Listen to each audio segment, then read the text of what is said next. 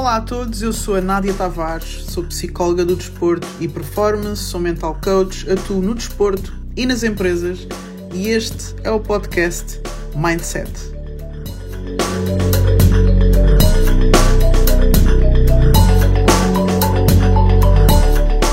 Já falamos sobre a importância da liderança e já falámos sobre autoliderança.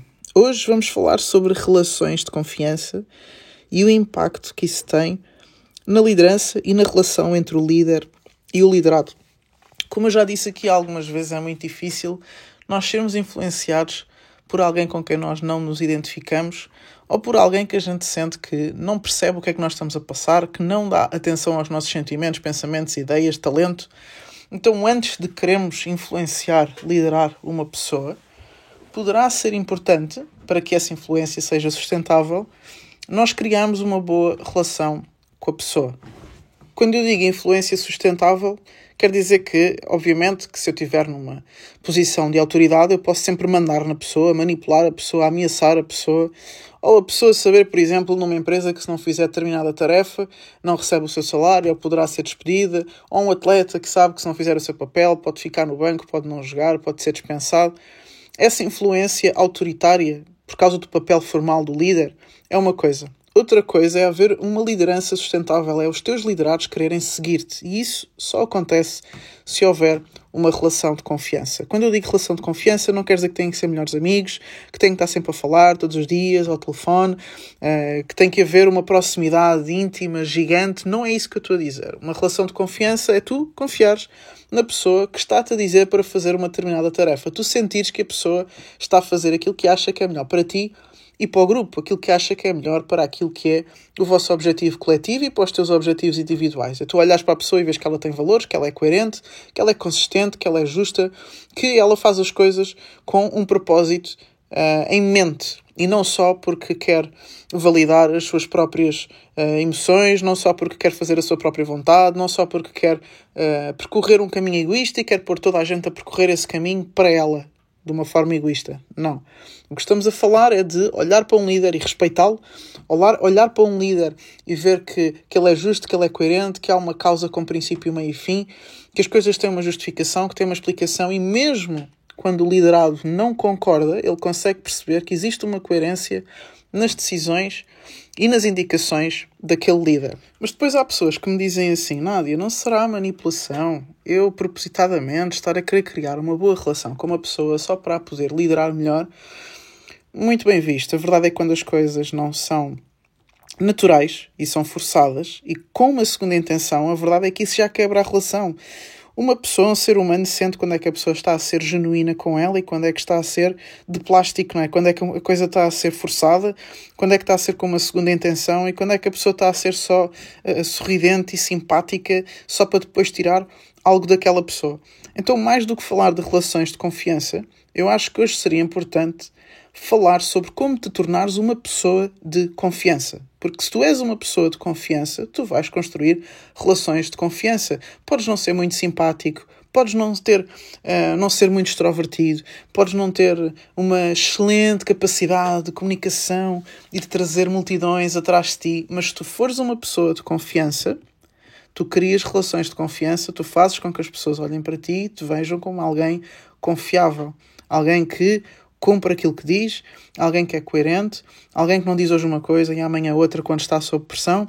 Portanto, eu acho que é mais importante hoje falarmos sobre isso, como seres uma pessoa de confiança e como fazeres que as pessoas olhem para ti e sintam confiança naquilo que tu estás a dizer, naquilo que tu estás a fazer e naquilo que é a tua causa, ainda antes de tu teres resultados. E eu vou-vos pedir desde já muitas desculpas, mas não me querendo desculpar, porque eu acho que é importante dizer isto, mas eu vou ter que dar aqui um passo atrás e voltar à autoliderança, porque eu acho que uma das coisas que mais faz com que tu sejas uma pessoa que não passa confiança é tu seres inseguro. Inseguro das tuas capacidades, inseguro da pessoa que tu és, desconfiado, paranoico. Será que estão a falar mal de mim? Será que os meus liderados gostam de mim? Será que os meus jogadores gostam de mim? Será que os meus colaboradores gostam de mim? Será que estão a falar mal de mim? Será que eles estão ali a pensar isto, a pensar aquilo? Tanta insegurança faz com que tu tomes decisões sob pressão incoerentes.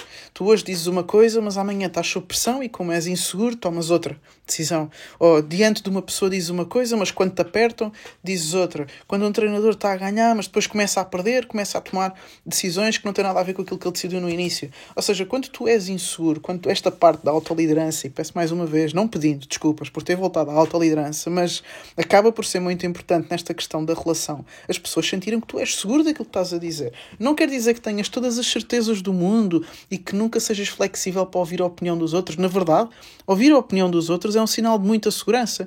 Quer dizer que tu és seguro o suficiente para admitir inclusivamente aquilo que tu não sabes. Então não é tu seres inflexível, é tu seres coerente, é tu teres uma ideia que vais seguir do princípio ao fim. É tu teres valores, uma filosofia, normas, regras, do princípio ao fim, independentemente do que aconteça, e confiares nesse processo porque tens segurança, és seguro, és segura daquilo que tu fazes, daquilo que tu és, dos valores que tu aplicas na tua vida, tanto na tua vida pessoal como profissional, e consegues seguir um caminho coerente. Isso passa muita confiança às pessoas. As pessoas saberem que aquilo que tu dizes é aquilo que tu fazes, que aquilo que tu prometes é aquilo que tu cumpres. E isto é muitas vezes um trabalho interno que tu tens que fazer, porque eu acredito que às vezes que tu mudas de ideias, ou que és incoerente, ou que querias fazer uma coisa e acabas por fazer outra sob pressão, não tem nada a ver com seres desonesto, ou seres mentiroso, ou estás sempre a mudar de ideias. Tem a ver com a pressão, com a insegurança que tu sentes sobre as tuas ideias iniciais, que tu tanto confiavas, mas que quando começa a correr mal deixas de confiar. Isso é um trabalho interno que se deve fazer, por isso é que eu encaixo isto na autoliderança. Mas passando agora para tu seres uma pessoa de confiança, para construir relações de confiança. Assertividade é crucial. Tu seres assertivo. Tu dizes as coisas de forma clara, tu dizes as coisas de forma específica, tu dizes as coisas à pessoa que tens que dizer em vez de mandares para o ar. Deixa-me dar exemplos. Quando se diz tem que se fazer um relatório X, o tem que se fazer é ambíguo. Quem é que tem que fazer? Até quando é que tem que fazer? De que forma é que tem que fazer? Como é que tu podes cobrar performance e padrões mais elevados em termos de resultados a alguém se não dizes quem é esse alguém, quando é que tem que fazer e como é que tem que fazer? Se deixa-se no ar, a pessoa pode fazer ou não fazer, alguém pode pegar naquilo ou não pegar, não é? Pode fazer de uma forma ou de outra, e parece que não importa sequer os padrões de exigência que nós temos sobre as pessoas, porque dizemos as coisas de forma ambígua. Inclusivamente a ambiguidade versus assertividade é uma das coisas muito presente nas equipas de alta performance quando estão a funcionar ou a não funcionar. A assertividade está muito ligada a equipas funcionais e a ambiguidade a equipas não funcionais ou disfuncionais. O que é que isto quer dizer? Que quando há ambiguidade pode-se fazer qualquer coisa, não é? Porque as coisas não estão ditas de forma clara, nem específica, nem exigente, mas quando há assertividade, olha, tu, fulano A, é para fazer este relatório desta forma até este dia. Tu, fulano B, tu fazes aquela tarefa assim, assim, até ao dia X. Ou seja, haver assertividade. E às vezes as pessoas confundem assertividade com agressividade. Não é preciso haver agressividade para haver assertividade. Eu posso estar a ser muito assertiva, não estou muito calmo, mas dizer as coisas claras, dizer quando é que é para fazer, quem é que é para fazer e como é que eu gostaria que as coisas fossem feitas. Eu tenho perfeitamente claro na minha memória, quando eu era atleta, de ter treinadores que diziam coisas do género: tem que se defender melhor, temos que ir ao ressalto, temos que jogar com mais intensidade, e coisas muito ambíguas. Não se sabe quem é que está a falhar na defesa, quem é que não está a ir ao ressalto, quem é que não está a ser intenso. Porque eu sabia que às vezes era eu, sabia que às vezes era uma colega minha, e no treino, por exemplo, é muito importante o treinador dizer: és tu que tens que ir para ali, és tu que estás a defender mal aqui, és tu que tens que ir ao ressalto ali, és tu que tens que pegar nesta bola e ir para ali. E as coisas ficam mais claras, cada um sabe o seu papel, cada um sabe a sua função. E as pessoas estão-te a dizer as coisas de forma clara, gera mais confiança. A ambiguidade gera desconfiança, gera insegurança no ambiente. A pessoa nunca sabe muito bem para quem é que se está a falar, gera aquela coisa quase de boca, né? Quando se diz que o meu líder me está a mandar bocas. Ai, tem que se fazer isto. Pois, eu sei que fui eu que não fiz, mas ele mandou assim para o ar que tem que se fazer. Ah, tem que se ir ao ressalto. Pois, eu sei que não fui eu que não fui, eu já sei que ele está a mandar isto para o ar, isto é uma boca para mim. Isto gera desconfiança na relação, gera muita ambiguidade e muita insegurança no ambiente, e é uma coisa a evitar. A assertividade é uma coisa a trabalhar, é um pilar de seres uma pessoa de confiança, das pessoas saberem que tu estás a dizer exatamente aquilo que é para dizer, em vez de estás a dizer uma coisa secundária por detrás para ver se alguém apanha, não é? Eu já tive um chefe que me dizia assim, o pessoal é crescidinho, o pessoal percebe exatamente o que é que eu quero dizer quando eu digo isto, eu quero dizer aquilo. Se o pessoal não percebe, isto é porque não apanham o que eu digo. Pá, vamos evitar este tipo de liderança, este tipo de ambiguidade no ambiente. Sejam assertivos, o que é para fazer? É isto, pronto.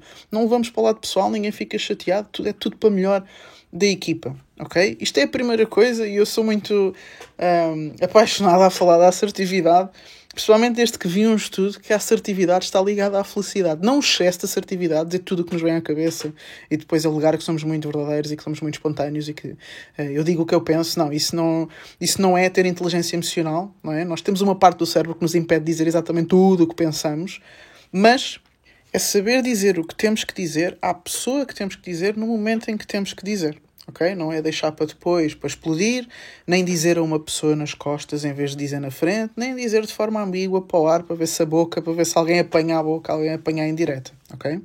Outra coisa importante que está muito ligada à assertividade é dar feedback, tanto positivo como negativo. É muito importante haver feedback. Isto, por exemplo, com atletas, e eu já trabalhando como psicóloga em vários contextos desportivos, já encontrei, por exemplo, treinadores que ficam muito calados durante o treino e que vão deixando as coisas rolar, e treinadores que são muito interventivos no treino. Das duas formas, mesmo que seja exageradamente calado e exageradamente comunicativo, o atleta prefere sempre que o treinador fale. Prefere sempre que haja feedback, ainda que seja em excesso, e existe feedback em excesso, porque muitas vezes estamos a interromper processos de flow dos atletas, ok? Mas ainda que seja em excesso, o atleta prefere que lhe digam uma coisa negativa do que não lhe digam nada. Vou repetir. Um atleta, estou a falar agora do contexto esportivo, mas isto é comum em vários contextos. Um atleta prefere que lhe digam feedback negativo do que não lhe digam nada. Ele sente-se inseguro. Mais uma vez estamos a falar de ambiguidade. Então ele não diz nada. Então ele nem olha, nem um ai, nem um ui. Será que estou a fazer bem? Estou a fazer mal? Vou mais para a esquerda ou vou mais para a direita? Não há feedback. Não é? A pessoa nem sabe se vai para aqui, se vai para ali. Às vezes mais vale em excesso do que não haver.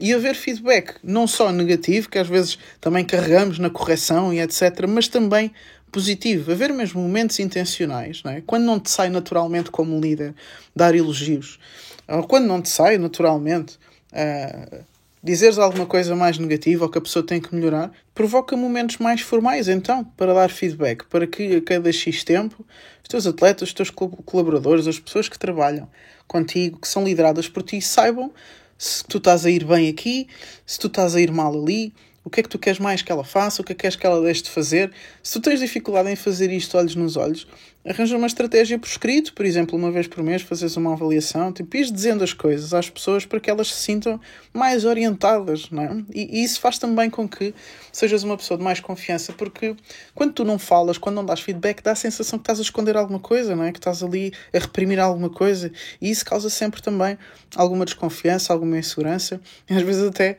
com que as pessoas fiquem um bocado paranoicas, não é? Que ficam a olhar para ti e parece que não tens expressão, então parece que tens ali alguma coisa escondida para dizer. Eu lembro-me que uma vez fui a uma entrevista de trabalho e normalmente nos recursos humanos as pessoas são indicadas para nas entrevistas não darem feedback nem com expressão facial.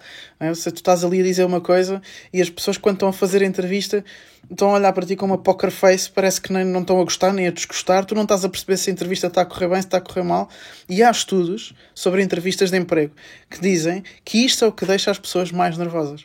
É a expressão facial nula, é o poker face, é o que deixa as pessoas mais inseguras numa conversa. Então mais vale mostrares que não estás a gostar ou mostrares que estás a gostar e has de criar um ambiente mais confiança, um ambiente mais seguro, um ambiente mais claro, e as pessoas saberem exatamente o que é que estás a pensar e o que é que estás a sentir relativamente ao trabalho delas e à performance delas. Vou dizer só mais duas coisas sobre seres uma pessoa de confiança para criar relações de confiança, e a primeira é a forma como tu geres conflitos.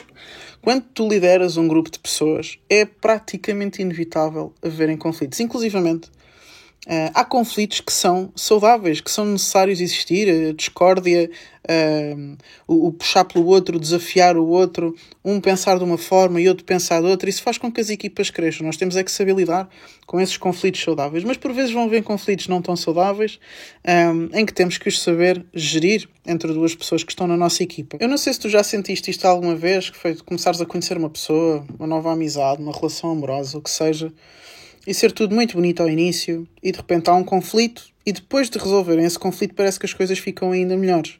Isto também acontece nas equipas, porque após um conflito é que tu vês como é que a pessoa realmente é nos piores momentos, porque claro, ao início há aquela fase do politeness, né? Somos todos muito educados, ao início da relação, só queremos mostrar o nosso lado bom, não dizemos tudo o que pensamos, que é para não causar aqueles conflitos iniciais, ainda estamos a conhecer as pessoas e depois as pessoas começam a ficar mais à vontade e a ter mais à vontade para discordar e a ter mais à vontade para serem elas mesmas e se calhar até... na questão de gerir emoções, às vezes sai uma coisa porque as pessoas estão mais à vontade umas com as outras e geram-se alguns conflitos. Mas, nesse momento, é que tu vês como é que a pessoa realmente é. E é aí que, depois de gerir o conflito e de se resolver o conflito, que se gera a real confiança. Okay? Antes de haver conflito, tu gostas da pessoa, achas a pessoa baril e fixe e tal, mas tu não sabes como é que a pessoa é no momento negativo, como é que a pessoa gera pressão, como é que a pessoa gera pressão, como é que a pessoa gera um mau resultado, como é que a pessoa gera um mau feedback, e é depois desse momento que tu vês como é que a pessoa lida com o lado menos bom da coisa, não é? E é aí que se gera a confiança. Então, um conflito, na verdade, é uma ótima oportunidade para se gerar confiança. Um conflito resolvido, não é? Porque um conflito gera dois caminhos. Ou mandamos tudo para debaixo do tapete e começamos a adotar aquilo que é o ambiente da paz podre, da falsa harmonia, não é? Fingimos que está tudo bem, mas na verdade não está. E há coisas que ficaram por resolver e começamos a falar uns com os outros como se não tivesse acontecido nada e está um elefante na sala e ninguém fala sobre ele. Isso é um caminho a adotar. E há muitas organizações e muitas equipas em que isso acontece, mas depois não há realmente união e coesão e as pessoas não estão a caminhar para o mesmo lado, principalmente quando há momentos difíceis e depressão e, por exemplo, um grande jogo para disputar, uma grande final, vai surgir sempre esse conflito, vai sempre surgir em algum momento. Ou então temos o caminho de depois do conflito, sentar, falar sobre ele, resolvê-lo e decidir em que parâmetros é que vamos estar a seguir ao conflito. Se houve uma discórdia, se vamos para a esquerda, se vamos para a direita, mas vamos juntos. Se houve alguém que teve uma comunicação que a outra pessoa não gostou e pode ter interpretado como falta de respeito, então vamos estabelecer os nossos parâmetros de comunicação, ou seja, vamos estabelecer como é que vamos nos relacionar e comunicar do conflito para a frente para que este conflito não exista mais. E é aí que se gera a confiança, é aí que no lado dark da coisa nós sabemos que podemos ainda assim contar com aquela pessoa para resolver futuros conflitos. E também é assim que depois eu sei que posso chegar àquela pessoa e dizer o que eu penso e dizer que não concordei, porque eu sei que eu vou conseguir resolver o problema. Se eu sinto que cada vez que há uma discórdia, que vai haver um conflito que não se vai conseguir resolver, eu começo-me a abster de falar e a não dizer o que eu penso, e isso não é um ambiente de confiança, não é uma relação de confiança. E para terminar, eu gostava de falar da empatia, não é? Que é uma das coisas mais comuns de se falar e mais difíceis de se praticar. Eu vou explicar porquê. Porque nós muitas vezes vemos a empatia como uma coisa só, que é a capacidade de eu me pôr no lugar do outro, ou de sentir o outro, de perceber, compreender o que é que o outro está a passar. A questão é que dificuldade da empatia entra quando a outra pessoa faz, diz, sente algo que eu acho que não sentiria, ou faria, ou pensaria no lugar dela. E é aí que a empatia se torna um desafio. Se a pessoa está a passar por uma coisa que eu também passei, é muito fácil eu sentir empatia pela pessoa. Identifico-me com o que ela está a passar e a sentir. Mas quando eu sou líder de um grupo, nem sempre eu vou ter uma pessoa a apresentar-me uma situação que eu já passei, não é? Senão eu tinha que passar por todas as situações do mundo antes de ser líder de alguma coisa, não é? Se a pessoa, por exemplo, se eu tenho filhos e a pessoa da minha equipa tem filhos e ela tem um problema com os filhos, sim, claro, eu compreendo, saia mais cedo, vá lá atender à sua família, porque eu tenho filhos e também se calhar já tive alguma situação em que tive que sair mais cedo. Ok, aí é uma empatia até relativamente fácil, porque eu costumo passar pelo mesmo, eu tenho a mesma situação e consigo compreender o que a outra pessoa está a falar. Agora, se eu não tenho filhos e a outra pessoa tem, é aí que eu tenho que ter capacidade de ter uma empatia, que se calhar não é tão a nível do sentimento, é uma empatia mais cognitiva. É eu compreender racionalmente, esta pessoa está a passar por isto, então se calhar ela está a sentir isto, deixa-me tentar compreender. Ou seja, se calhar é um esforço menos orgânico, menos natural, porque se calhar eu não passei pela situação, ou eu não sentiria assim, eu não reagiria assim, eu não faria assim, mas aquela pessoa, naquela situação, com o perfil dela, se calhar vai sentir assim, vai pensar assim e vai passar por aquela situação assim. E é aí que eu também tenho que trabalhar na minha empatia, não só quando ela me é natural, mas quando eu tenho que trabalhar nela para conseguir compreender ao máximo todas as pessoas e todos os perfis de pessoas que eu estou a liderar. Sem esta empatia, é muito difícil que uma pessoa olhe para ti como líder e confie em ti, principalmente para te pedir ajuda. Porque se tu és aquele líder durão, não é, assertivo e autoritário, isto e aquilo, e depois a pessoa vem-te apresentar uma fraqueza, vem-te ser vulnerável, vem-te pedir ajuda, vem dizer que não está a conseguir fazer uma coisa, vem dizer que tem uma dificuldade, ou que precisa de uns dias de férias, que precisa de sair mais cedo, precisa de uma folga, que isto, que aquilo, e tu não consegues entender o que aquela pessoa está a passar, porque tu não farias, porque tu não sentirias, porque tu não és assim, e eu nesta situação, isto tem que ser assim, assim, assim, porque eu sempre fui assim, eu desde sempre, eu passei por muita coisa e nunca senti assim, nunca fiz assim. Se tu não tens esta capacidade de pôr no lugar de uma pessoa que é diferente de ti, tu vais ser limitado na tua liderança, vais ser limitado nas tuas relações de confiança e vais fazer aquilo que é fácil, que é vais gostar só das pessoas que são parecidas contigo e que agem como tu e que pensam como tu, e a tua equipa vai ficar muito limitada se tu só conseguires ter pessoas, liderar pessoas que são iguais a ti, não trazes nenhuma variedade, nenhuma criatividade, nenhum desafio, e todas as equipas precisam de variedade, criatividade e de desafio. Eu até estava-me agora aqui a lembrar de uma história quando eu era jogadora da seleção.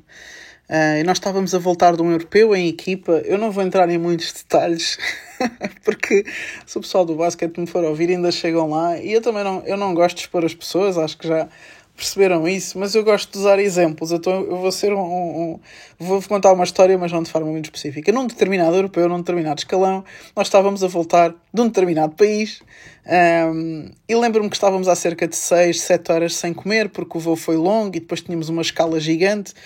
Aí tivemos que passar pela imigração, no aeroporto de escala, estávamos há imenso tempo sem comer, e fomos falar com uma das pessoas responsáveis a dizer que estávamos cheias da fome e que queríamos ir comer qualquer coisa.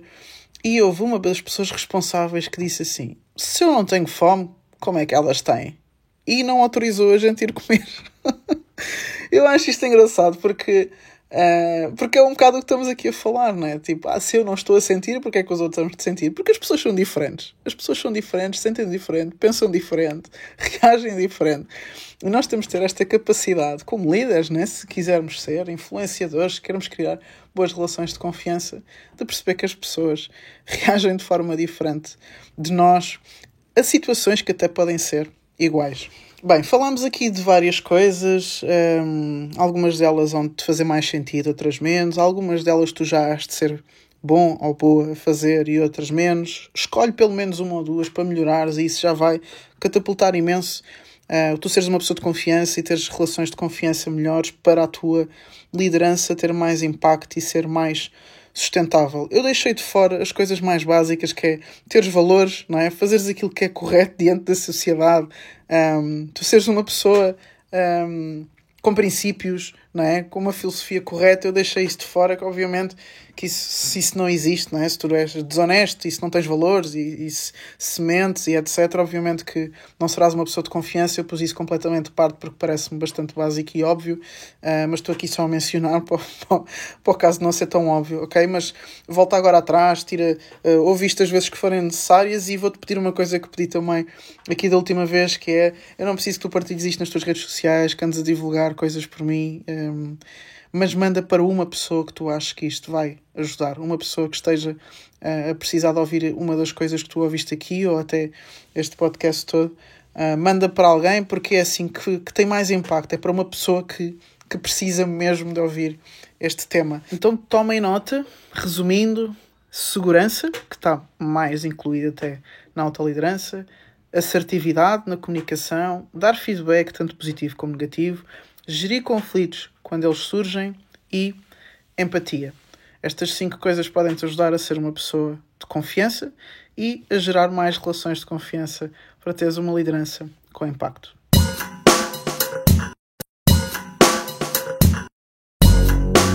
Espero que tenhas gostado da mensagem, que ela te seja útil.